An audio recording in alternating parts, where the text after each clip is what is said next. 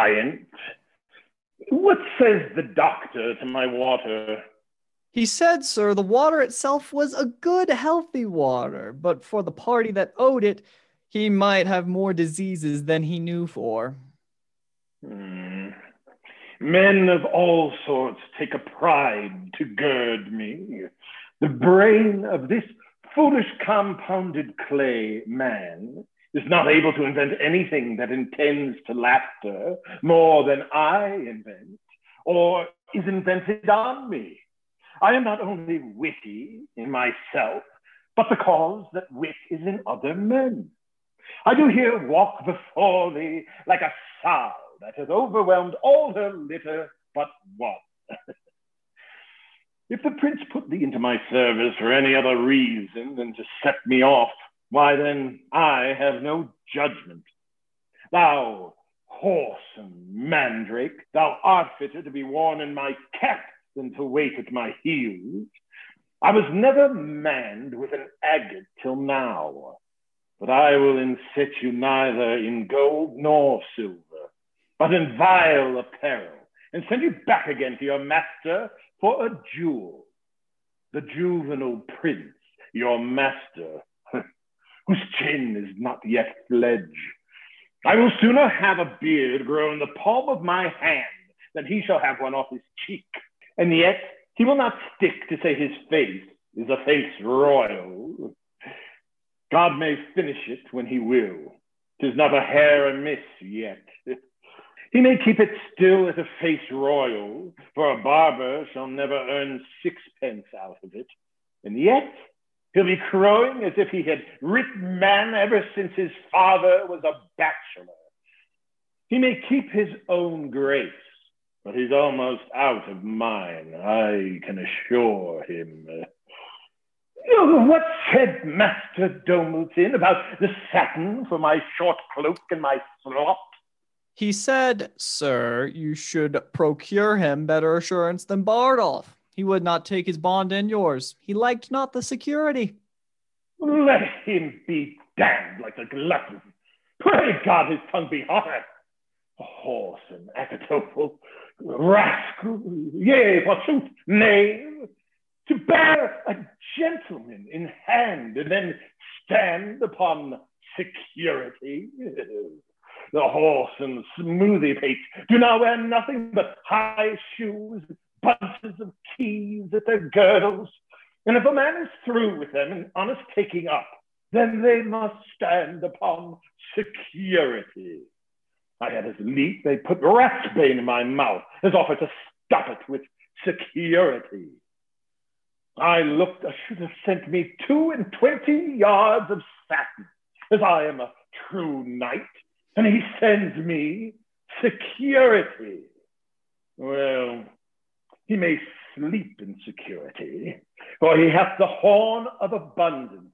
The lightness of his wife shines through it, and yet cannot he see, though he have his own lantern to light him? Where's Bardolph? He's gone in Smithfield to buy your worship a horse. I bought him in Paul's.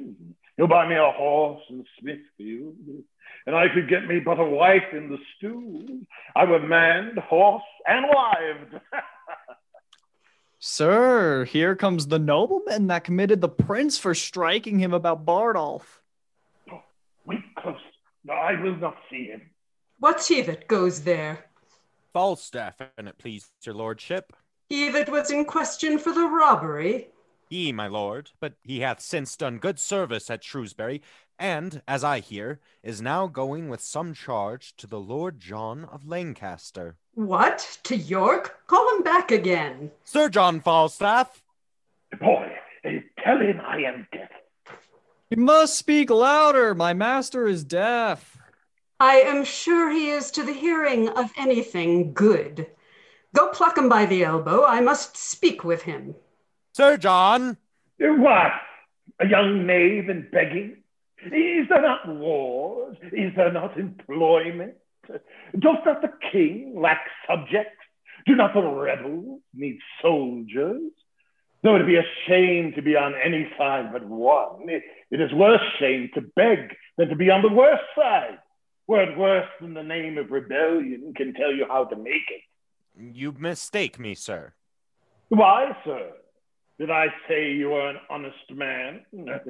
Setting my knighthood and my soldiership aside, I had lied in my throat if I had said so. I pray you, sir, then set your knighthood and your soldiership aside, and give me leave to tell you, you lie in your throat if you say I am any other than an honest man. I give thee leave to tell me so. I lay aside that which grows to me. If thou gettest any leave of me, hang me. If thou takest leave, thou had better be hanged, you hunt-counter. Hence, avaunt! Sir, my lord would speak with you. Sir John Falstaff. Oh, good Lord! God give your lordship good time of day. I am glad to see your lordship abroad. I heard say your lordship was sick. I hope your lordship goes abroad by advice. Oh, your lordship, though not clean past your youth, have yet some smack of ague in you, some relish of the saltness of time in you. And I most humbly beseech your lordship to have a reverent care of your health. Sir John, I sent for you before your expedition to Shrewsbury. Oh, let it please your lordship. I hear his majesty has returned with some discomfort from Wales.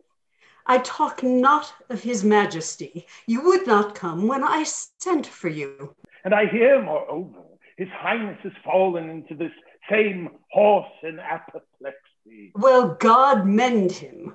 I pray you, let me speak with you. This apoplexy, as I take it, is a kind of lethargy. Let it please your lordship, a kind of sleepy in the blood, hoarse and tingling. What tell you me of it, be it as it is? It has its original from much grief, from study and perturbation of the brain. I have read the cause of his effects in Galen. It is a kind of death. I think you are fallen into the disease, for you hear not what I say to you. Oh, very well, my lord, very well. Rather than it please you, it is the disease of not listening, the malady of not marking that I am troubled withal. To punish you by the heels would amend the attention of your ears, and I care not if I do become your physician. I am as poor as Job, my lord, but not so patient. Your lordship may minister the potion of imprisonment to me in respect to poverty, but how I should be your patient to follow your prescriptions. The wise may make some dram of a scruple, or indeed, a scruple itself. I sent for you when there were matters against you for your life to come speak with me.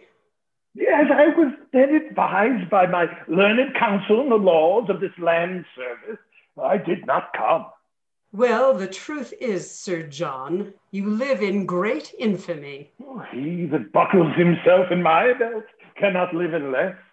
Your means are very slender, and your waist is great. I would it were otherwise. I would my means were greater, and my waist slender. You have misled the youthful prince. The young prince hath misled me. I am the fellow with the great belly, and he my dog. Well, I am loath to gall a new-healed wound. Your day's service at Shrewsbury hath a little gilded over your night's exploit on Gad's Hill. You may thank the unquiet time for your quiet o'erposting that action. Oh, my lord. But since all is well, keep it so. Wake not a sleeping wolf. To wake a wolf is as bad as smell a fox. What? You are as a candle, the better part burnt out. Oh, a fell candle, my lord, all tallow. If I did say wax, my growth would approve the truth. There is not a white hair in your face, but should have his effect of gravity. Oh, his effect of gravy. Oh, gravy. Oh, gravy. You follow the young prince up and down like his ill angel. Not so, my lord. Your ill angel is light, but I hope he that looks upon me will take me without weighing. And yet, in some respects, I grant I cannot go. I cannot tell. Virtue is of so little regard in these costermonger times that true valor is turned bad. Pregnancy is made a tapster, and his quick wit wasted in giving reckonings. All the other gifts appurtenant to man, as the malice of his age shapes them, are not worth a gooseberry. You that are old consider not the capacities of us that are young. You do measure the heat of our livers with the bitterness of your galls. And we that are in the vanguard of our youth, I must confess, are wags too. Do you set down your name in the scroll of youth that are written down old with all the characters of age? Have you not a moist eye, a dry hand, a yellow cheek, a white beard, a decreasing leg, an increasing belly? Is not your voice broken, your wind short, your chin double, your wit single, and every part about you blasted with antiquity? And will you yet call yourself young? Fie, fie, fie, Sir John. My lord, I was born about 3 over the clock in the afternoon with a white head and something around belly. For my voice, I have lost it with hallooing and singing of anthems. To approve my youth further, I will not. The truth is, I am only old in judgment and understanding. And he that will caper with me for 1,000 marks, let him lend me the money and have at it. For the box of the ear that the prince gave you, he gave it like a rude prince. And you took it like a sensible lord. I have checked him for it, and the young lion repents.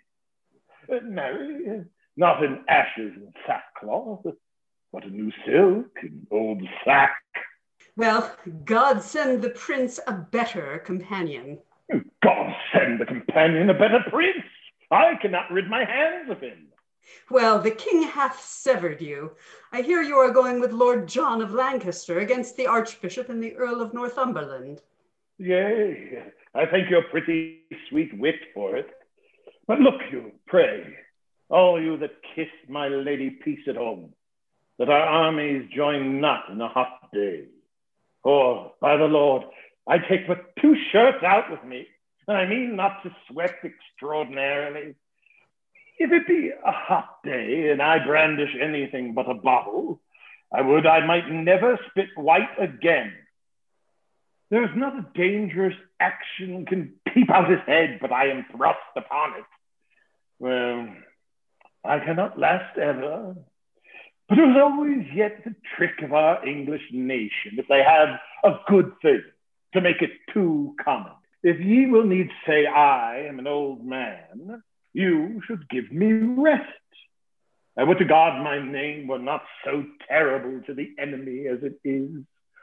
I were better to be eaten to death with rust than to be scoured to nothing with perpetual motion. Well, be honest, and God bless your expedition. Will your lordship lend me £1,000 to furnish me forth? Not a penny. You are too impatient to bear crosses.